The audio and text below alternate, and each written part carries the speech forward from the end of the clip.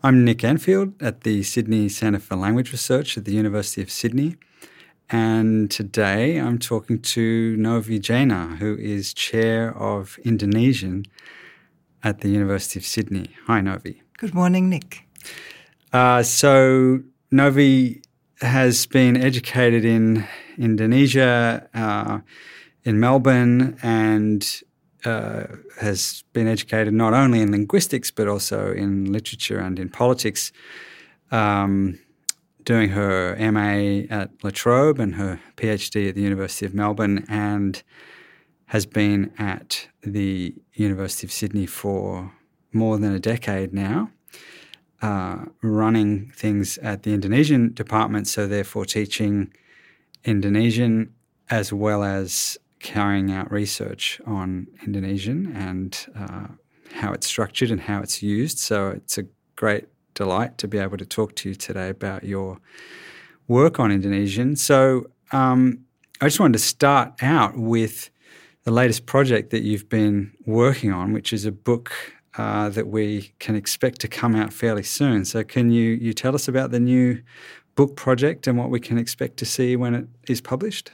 Yeah, so the book is called Signs of Deference, Signs of Demeanour, Interlocutor Reference and Self-Other Relations Across Southeast Asian Speech Communities, which I edited with Jack Sidnall.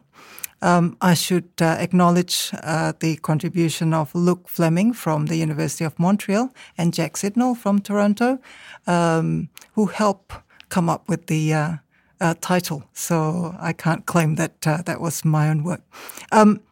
So the book is the result of a workshop that we held here at the University of Sydney in June 2019 on language and social hierarchy.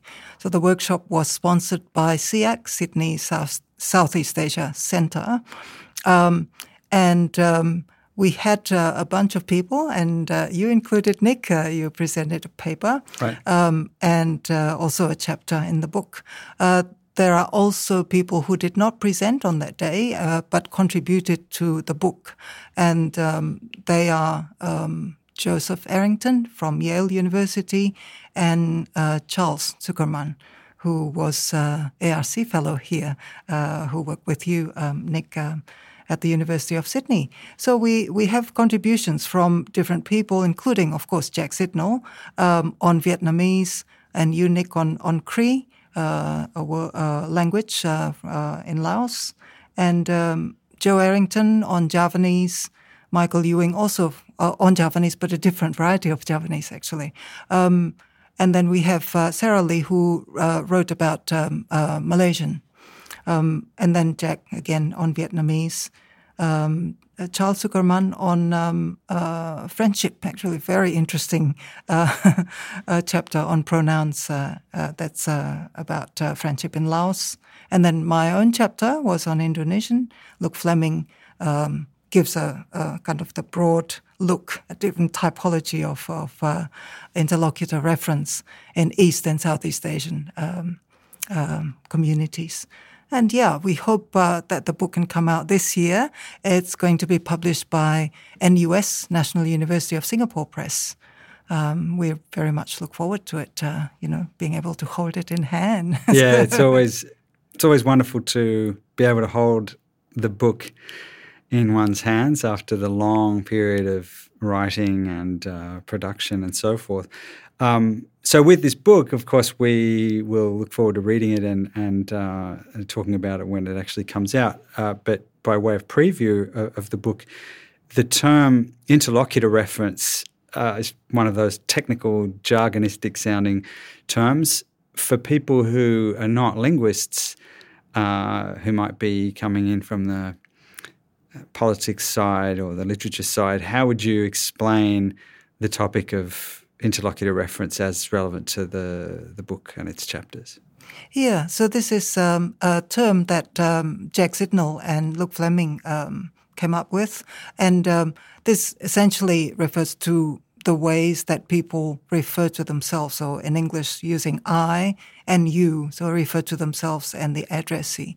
So our book is focused on how speakers and addressee do this in Southeast Asian languages, which is something that has been discussed in different articles and book chapters, but not really brought together here like it is here as a volume, so that we can make some comments about the way that languages actually have different systems for referring to the self, I, and to the addressee.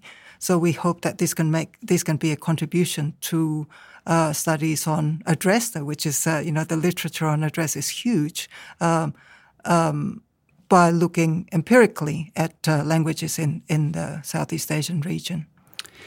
So perhaps we'll come back to the questions of what is special about the Southeast Asia region, but I'd be interested to kind of dive into your own work on Indonesian and on varieties of language spoken in Indonesia. Can you tell us about the sort of background of your own interest in research on things like pronouns and address terms and so forth in Indonesian? Yes, so this is, So my research actually came about quite accidentally. So in 2006, I published an article on a variation in address. So I was invited to contribute an article for a volume that was intended to be a Festschrift for Professor Michael Klein. They didn't want it to be called a Festschrift, so it was a special volume of the Australian Review of Applied Linguistics. And so my article in that volume was based on an analysis of fictional data. So fictional from a novel and and a popular film. Actually, it was a teen film and a teen novel, essentially. So not based on real interaction. Nevertheless, I was able to make some points about the way that people change, chop and change from one form to another, and what that might tell us about how people in interaction position themselves differently, or they shift position. So the nature of relationships change, how that can be signaled through different forms referring to I and you. So that was an exciting time, but I didn't really take much notice after that article. But, I kept on pursuing the topic. And so later on, a couple of years later, in fact, I looked at a couple of pronouns in Indonesian, just trying to understand how people actually use different pronouns, not just the way that they use, this on this occasion and this form on this occasion, but how they might actually chop and change within, even the same utterance, the same kind of speech turn. So can you just clarify for those who might not be familiar with the language or the languages of the area, what kind of a thing are you talking about, or can you describe the specific example or the specific system that you're talking about where a person can chop and change, as you put it, between using one kind of pronoun and another? So people are presumably familiar or may be familiar with European-style systems where, like in French, you have two different pronouns for the second person. In English, we just have you, I suppose, and you have these European systems with two forms for you. One is, in some sense, more polite, and the other, in some sense, more informal or something like that. Is that what the system is like? Can you compare the Indonesian phenomena that you're talking about to that, or is there something more to it? Yeah, so Indonesian actually has not just two forms, but several forms. And what complicates the matter is that you get borrowed forms. So, for example, what is now considered, people don't think about it when they use the pronoun saya. That's actually a borrowing from Sanskrit.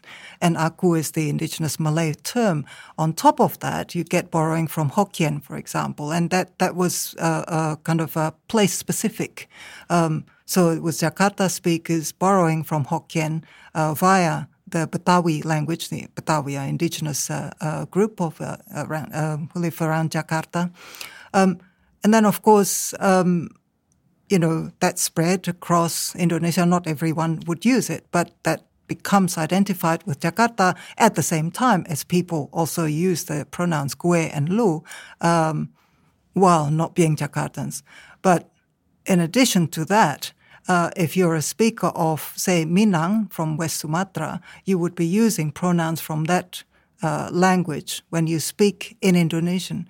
But another point that I want to make is that, we tend to kind of by default think of people using pronouns when they refer to themselves and the addressee, when in fact, and this is, something that's been pointed out for Vietnamese by Jack Sidnall, and other people have also written something similar about Japanese and Korean. Kin terms are used a lot. So, in fact, someone, almost you can't address someone without using a kin term and name.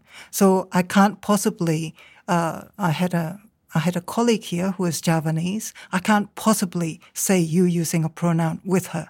And I think that that's quite different from English, where you is the, between inverted commas, the neutral form. So what would you do instead when talking to your colleague if you weren't using a pronoun? So I would say, because she's because she's Javanese, she's female. So I would use Mbak, for instance, right? Mbak, and then followed by her name. But it doesn't mean that and this is another complication, just because the term comes from Javanese. It doesn't mean that you apply that always to Javanese people, or that non-Javanese cannot be addressed with that, using that term. And what does that term mean? That means older sister. So these are kin terms that people use to address each other, something that is in the literature has been called fictive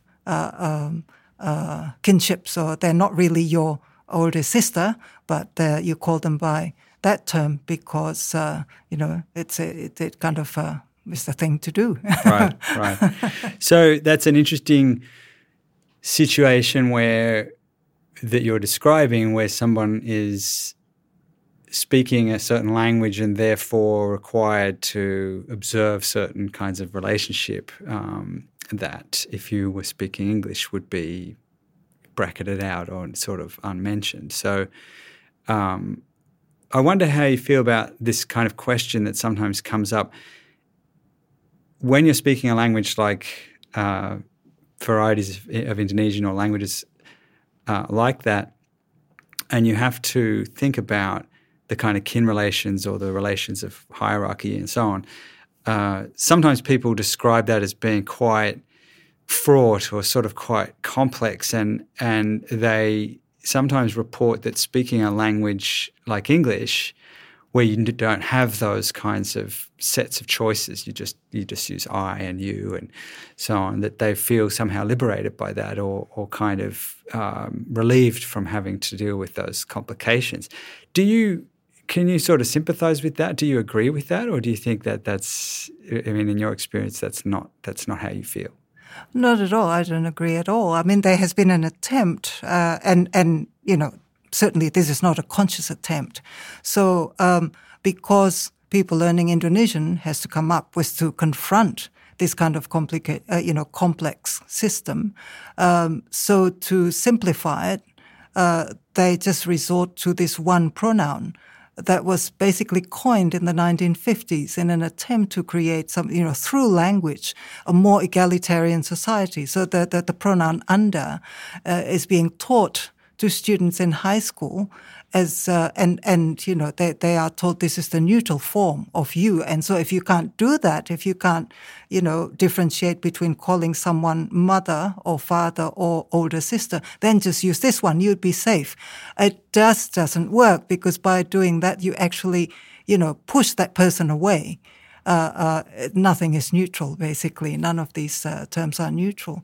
But having said that, early in the history of the nation, there was a conscious attempt to communitarianize, if there is such a word, society by engineering the language, and hence this term, the pronoun, was created. And they were hoping that other aspects of the language would follow. But of course, that didn't happen. And now the pronoun anda is basically found, is used in public announcements, in public contexts where you just don't want to personalize. But what the interesting thing is, even that pronoun being used recently, and this is something that I worked on another paper, the Minister of Education addressing or referring to all the teachers across Indonesia with anda, and yet at the same time, in a speech that he delivered, he tried to individuate them as being each one of you anda. And so anda is not just, anonymous other, as Joe Arrington has, put it, but in this particular speech, certainly, that is very individuated and very personalized. And there you go. Even the pronoun, you just can't get away from that complexity. Right. But it's exciting. You mentioned that you started out getting into this field through looking at a fictional novel and a film. That's right, yeah. So I think that raises an interesting question about the kinds of things that we study in linguistics and how we can compare the results that we get from different sources of data. So one view might be that when you study a film or a novel that you're getting a faithful representation of how people talk in broader set of contexts of society, everyday life, and so on. Another view might be, no, that's it's been written by someone. It's kind of contaminated, if you like, by people's views about what language is like or what it should be like.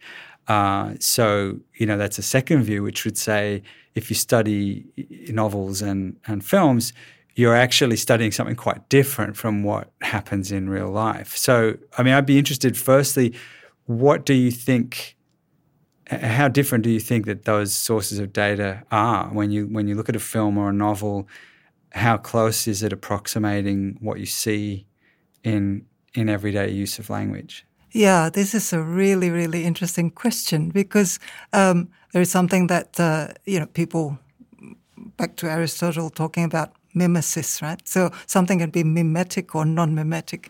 And so recent debates actually on what is called fictionality is trying, particularly there is a group of scholars from Europe or Scandinavia who are trying to show that people actually use fictionality to do something in real interaction, so for different purposes. But let me tell you, so my thinking around this has changed over the years. So initially, yes, we knew that was fictional, film and novel. And yet it just felt so real because that is what fiction does, right? Trying to kind of evoke some emotion or some sort of impression of something being kind of very mimetic. So at that time, I tried to account for it in terms of what the author does. So this is what the author created. Right? So they tried to do this thing and that thing. But I think more recently, my thinking is very much influenced by the argument that fiction is actually quite different. And one thing that is different is that you don't get to delve into the minds of real people in the same way that you do with fictional characters. So when you write, a novel, your characters, you delve into their minds, you create their minds, as it were, but you can't do that with real people. And that's telling you that there's a real difference between fictional interaction and real interaction. Nevertheless, what the recent research is trying to do is to show that fictionality is something that people draw from to do different things in interaction. So that's where the interface comes in. I think. Yeah, so have you ever interviewed authors and writers about this topic and asked them about their kind of meta-linguistic control over these types of tools that speakers have? Yeah, so I did an interview with several authors, actually, of teen literature. And something that was very interesting, and this is very much tied up with that time, that historical period in Indonesia, just on the cusp of democratization at the beginning of 2000. So their concern was very much with safeguarding the language. And this was because, the crumbling of, not really crumbling of the institutions, but the regime that was there. And that regime was very much tied up with the setup of the language agency, where they did language engineering, language prescription, and so on. And all of a sudden people felt, they don't have the sole authority anymore. And so, there were so many young authors basically writing in what language gatekeepers, people who are really, really concerned about standard Indonesian, would say called jumbled language, unstructured language, and so on. But in my interviews, they talked about this a lot, safeguarding the language, at the same time as they were talking about, being able to experiment, that sense of freedom that they could do this and that. And so you get the use of pronoun, and this was a pronoun, not a kin term. And that was really out of this world, in this one story, a 5-year-old boy was talking to his older sister using engkau to refer to her. Engkau is a form that is used in pop song lyrics, and in literature, basically very standard, literature that's written in standard Indonesian. And so this is playing around with fictionality. In fiction. So, again, so fictionality is not just, an idea that something fictional is used, to say something in real life. Fictionality is also something that people use to create a fiction itself. So I think I would say something about maybe like double fictional in that sense. But yes, it's very interesting. So I can imagine that authors would have a few different motivations for how they use pronouns and sort of kin term references and so forth. I mean, just gathering from what you're saying, one might be to play with those things for sort of expressive effect and do weird things insofar as it serves their expressive interests as authors. But I can imagine also two other kinds of things they might want to do. You mentioned protecting the language or sort of maintaining the language. They could have a sort of a prescriptive motivation that they want to, maintain the language the way it is. Another might be sort of not unrelated, but to say, I want to reflect the truth of how the language is actually spoken, even if that doesn't, I look around me in life and I notice that people don't speak the way that the school books say they have to speak, but I want to represent that, right? I mean, that's like a descriptive position, which is what linguists are taught that we should be doing, not obeying what the dictionary says, but actually going out in the world and finding out, what would be a faithful representation of how people actually speak. Do you see a tension there? Do you think that the authors, when they're considering how to write with pronouns, that they're somehow torn between those two tensions, that they're trying to preserve the language on the one hand and sort of reflect its dynamicity on the other? Yes, and this is very much reflected in the popular novels that I've studied. And their style of writing has been criticized a lot by educators as being, really bad language, because it departs from high literature, if you like. And what one could say that this is indeed the nature of popular literature. So you've got here the issue about the separation between serious literature and popular literature. But I think what we also find in this adolescent literature is not just, say, for example, colloquial language, which, can be said to, to be representing an attempt to mimetically to reflect the language use, that in real interaction. But what we get is really quite a mixture between that and what seems to be a desire to remain true to the language of, if you like, there is a language of literature, more kind of standard, more poetic. And what is more poetic, it seems to be language that is rendered in standard Indonesian. And so the place of colloquial Indonesian is out there as representing the speech of young people. And then, but if I tell you, if narrate a situation where people are not speaking, then they just go back to standard Indonesian. But, the separation is not that clean. And so the tension, yes, you could see it empirically in the work itself. But I just want to mention one example in which the film that was released in 2001, and this is, essentially a love story, but it was hugely popular for cultural historical reasons. That's another issue. But the filmmaker seriously, very kind of carefully considered the use of language.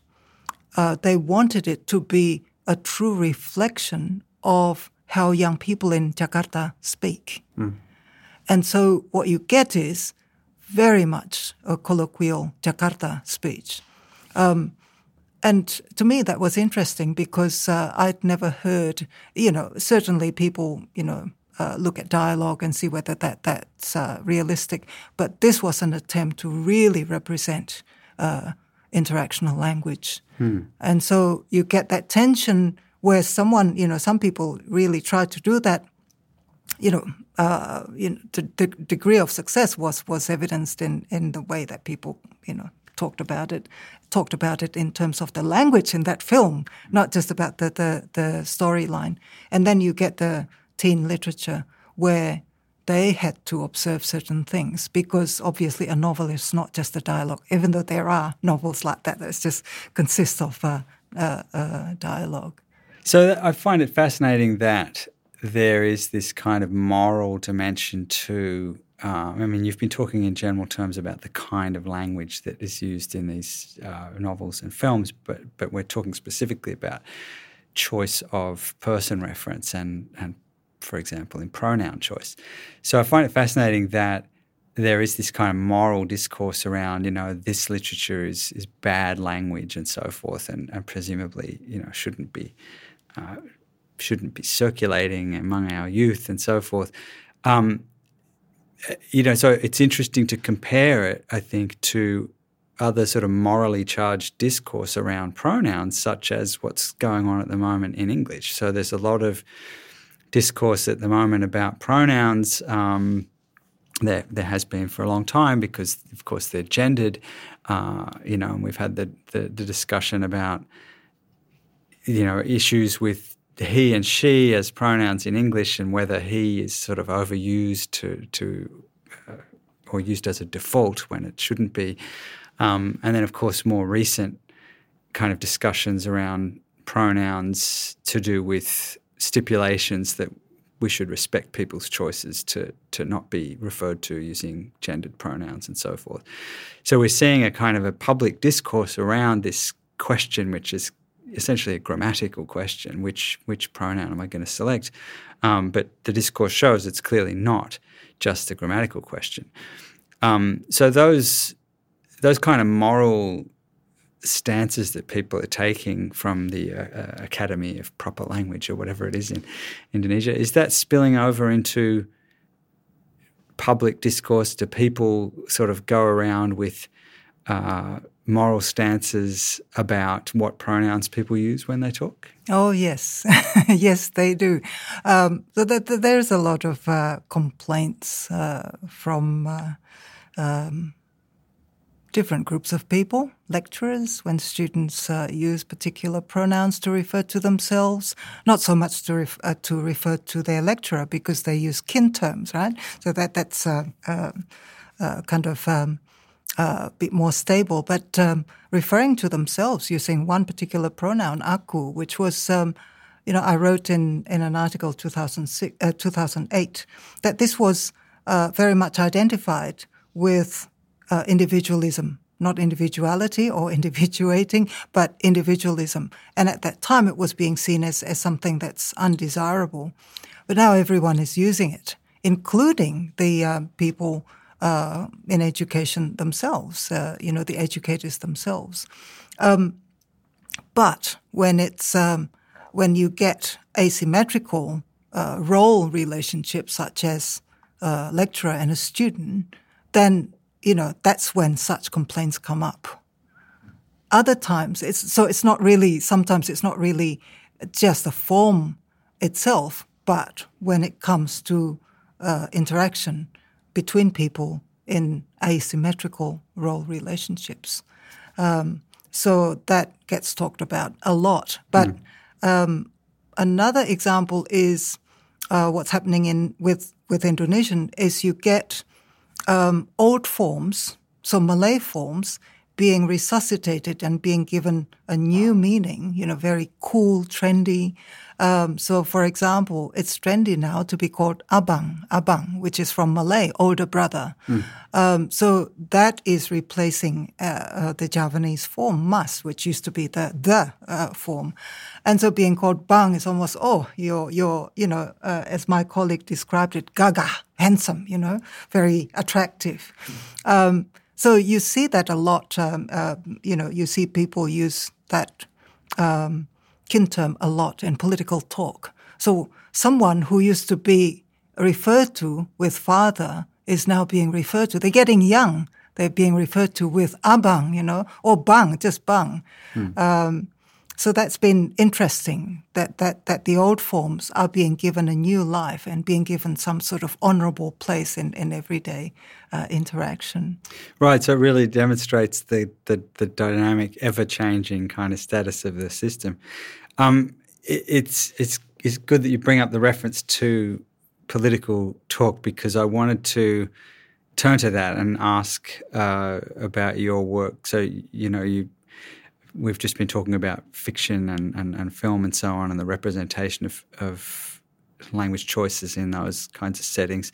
But you've also worked on political discourse and how pronoun choice and person reference works in those kind of settings. So can you tell us about that work? Yes, so my interest in political discourse actually started quite some years ago when I did my master's in at La Trobe, and I wrote about the use of metaphor in the speeches of Indonesia's first president, Sukarno. My recent work is very much looking at the way that political agents, politicians, activists kind of talk to each other and how they signal their different kind of ideological positions. And those signals, you can see those signals as being they use kin terms or pronouns. And from different languages, not just Indonesian languages, as in, including the borrowed terms, but also English, quite interestingly. So what I'm trying to do here is trying to understand political dynamics, not through political theory, but through language, and most particularly the use of kin terms, names, and pronouns. And so this is interesting because you have pronouns being mainly used when people are contrasting their positions or trying to hold someone to account. So can you kind of give an example to flesh out that idea. So, Yeah. I mean, aren't we just using pronouns all the time? In what sense am I able to use a pronoun in Indonesian political discourse to do the kinds of things you're describing? Yeah, so it's a very interesting example from a recent interview, actually, between a very senior journalist interviewing Indonesia's current president, Jokowi, who is, hugely popular, but he's been criticized a lot because of Indonesia's seemingly slow response to the pandemic, and so the high number of people being infected is basically due to that slow response, so people say. And so in this interview, at the beginning of the interview, the journalist very, very politely referred to the president using the kintam, Bapak Presiden Jokowi, the father, president, and then name. And repeatedly, she would say, Pak Jokowi, Bapak Presiden, father, president. None of this is unusual. Yeah, he holds the high office and so on. And then not long after the interview started, she then said, I want to ask you now about, the government's response to the pandemic. Why are we finding this? Why are the different provinces basically having to fend for themselves? What's the central government doing? And right at that moment, it was the pronoun under, the impersonal under being used for the president. This is really unheard of in say 1970s, 1980s, where the president would be referred to just with the title of office, president, and a kintam bapa, of course, or ibu. Actually, we've had a female president, so that would be ibu, meaning mother. But again, we can see here that pronoun is being used when just at that moment in the interview, where there is a very delicate, but the journalist really wants to come in and say, why did you do this? So this is it's a beautiful example of somebody being able to draw on the resources of their language for quite subtle, or maybe not so subtle in this case, kind of function. And I want to ask you, what does this tell us about the kind of relative functionality of different languages? So that what you've just described is something that, is available to speakers of this language, and those resources are there. If the interview was happening, let's say in English, to what extent do you think similar moves could be made, and would they be made with different choices of person reference, or would they be done with other sorts of resources, or would you just not have that sort of type of expression available? Yeah, so at the moment I'm trying to understand that very difference, because certainly in Australian interviews, there is something that's been written about is the way that politicians address, not refer, but address the journalist by name, and the journalist address the politician by title and name, and so that there's that kind of indication of asymmetrical relationship. So my sense is that the texture of the interview, if you like, if it's in English, it would be indicated differently. But something that I need to do a bit more research on this. But I think the use of kin terms in Indonesian interviews gives you a different effect, because it's almost like saying, I respect you, but I want to hold you into account. So there is that kind of a temporal point in the interview where you switch, or you kind of convey a different kind of position, right? Or you treat your addressee as someone in a different role or different status. But in English, it would have to be to be kind of indicated differently, or the dynamics would be quite different, I think. So I imagine, that certainly would be true, the dynamics would be different. I was going to say, I imagine that in English you'd have a different set of options, obviously, but you would still have a set of options. You'd be able to say, Mr. President or Sir, That's or, right. Use the name and take different kinds of person reference forms to fit differently with different kinds of stance. Do you think that would be a universal thing in human language? I mean, can you imagine a human language that doesn't provide for that type of, strategic selection of person reference in interaction? It would seem inconceivable that different languages don't have that. The resources would be different, but people would need to, I would imagine, in any kind of political, institutional context, would need to indicate different things or say different, indicate different positions, taking different stances. What would be interesting, I think, in the kind of smaller groups, linguistic groups in Indonesia, where they've been claimed, when I talk to people, they just use mainly pronouns. So we need to do a lot more work in this area to understand how, for example, in traditional meetings, people can convey these different stances, and using, if the resources are mainly pronominal, for example, how do you do this? I don't have that answer for now. There's still a lot more work that needs to be done on different languages in Indonesia. So one of the big differences between those languages would no doubt be population size. That's right, yes. Perhaps the amount of written communications that occur in that particular language. Yeah. I mean, there are hundreds of languages spoken in Indonesia, right?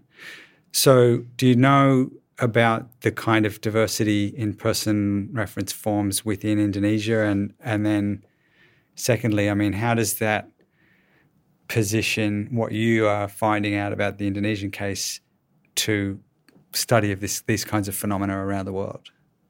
Yeah, so there is actually work that's coming out by Joe Errington looking at people or communities in eastern Indonesia. And part of that work centers around the use of pronouns. Not much is understood at the moment within the context of Indonesia, because most work has been on Indonesia, and it has been pointed out that there's loan words and that people use different terms from different regional languages or ethnic languages. I prefer to use, but yeah, not much. So I can't really tell you much beyond people speaking Indonesian. Right. But that's the next step, to actually start thinking about that. However, there are colleagues who have worked on Javanese. But I think within the context of Indonesia, I think what's interesting is the multilingual situation, what that does on, whether that adds to the complexity of the use of the resources there are, whether that that's, I don't know. I don't quite know at this stage, what the picture is like, because it's really murky. And the data on smaller languages at the moment, I don't think that much of that includes interactional data, and that's part of the difficulty. So what you get is descriptive grammars. There are some narrative discourse, but narrative discourse often is a story, basically a monologue. There is the Max Planck data that's stored on Jakarta Indonesian and some other languages, so I look forward to finding out a bit more. But I think Indonesia could make a really nice example if we can understand a bit more, because of the sheer variety and diversity of the languages there are in that region, in that area, then maybe we could say something a bit more about reference in other languages. But certainly also work in Japanese and Korean we should refer to as well. Yeah, I think it's a really important point that you make about the kind of data that we have from the average language, and especially languages that are underrepresented in our knowledge. So, languages spoken by smaller numbers. The average kind of, grammar of an indigenous language or, ethnic minority language would indeed, as you say, not include that type of conversational data. So from my point of view, thinking about the contribution I made to your book that's coming out, looking at the Cree language, which is spoken by just a few hundred people in Laos and is not written, there aren't films or novels that you can look at, and there isn't that kind of public political discourse. If you did a description of the language, you would, for example, include the fact that there are dual pronouns, pronouns that single out, not singular and not plural, but two. But if that's all you said, that would be a very, it would certainly not be the full story, because the way in which those pronouns are mostly used is maybe not mostly used, but very often used in relation to very specific kind of kin relationships. So dual obviously refers to, for example, a married couple, and that term gets used in these kinds of very hyper polite situations when talking to one's in-laws and so forth. Yes, I very much like that point you made in that chapter, because you said that there's a couple that the father-in-law might just be would refer to the couple as a couple, not as the daughter and the son-in-law. Yeah, yeah. Really... So in the system, the son-in-law has to refer to himself as we two, not I as one. When he's speaking with his parents-in-law. So there is this kind of richness which I think is it resonates very much with what you've been describing, that we would never be able to see if we didn't have the kind of interactional data that you're looking at and that many of your colleagues are looking at. So it's really going to be exciting when the book comes out. You're not only, of course, covering Indonesia in that volume, but other languages and other parts of Southeast Asia, and I'm sure it will make an impact in terms of people's research on this topic around the world. So I look forward to talking to you again when that comes out. Just one more thing I want to ask before we finish: what is next for you then? At this stage, you've done this volume; it's coming out. But as you've been pointing out, there's a lot more work to do in this domain. So, what are your upcoming projects going to be? Okay, so a couple of things. Conceptually, I'd like to pursue this area of inquiry. So how people use fictionality, as I mentioned, in fiction itself. So the current argument is that people in everyday interaction would use fictionality, and that's very common in political speeches, political talk. But as I mentioned before, even in fiction, it seems to me, that there is authors use fictionality to create fiction, if you like, and you can say, well, that's just for expressive purposes or just being creative. But I think to be a bit more systematically and theoretically talking about that would be interesting.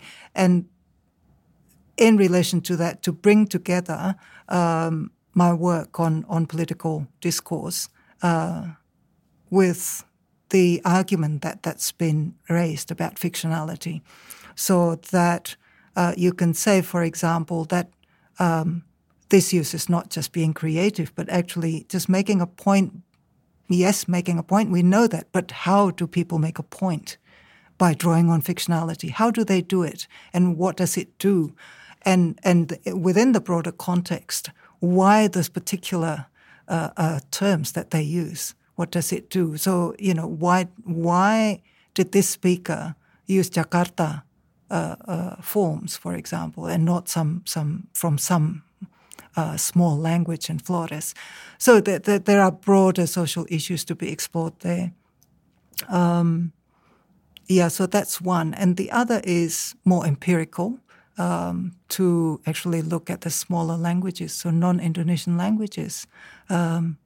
What are people doing with person reference? That would be very exciting. And I very much draw a lot of inspiration from the work of Jack Sidnall on Vietnamese. That's very important, and your work on Cree.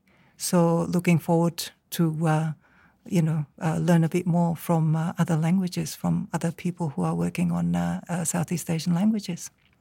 Well, I look forward to seeing all of this work develop, and just want to say thank you very much, Novi Jana, for coming and talking to me today. Thanks for having me, Nick.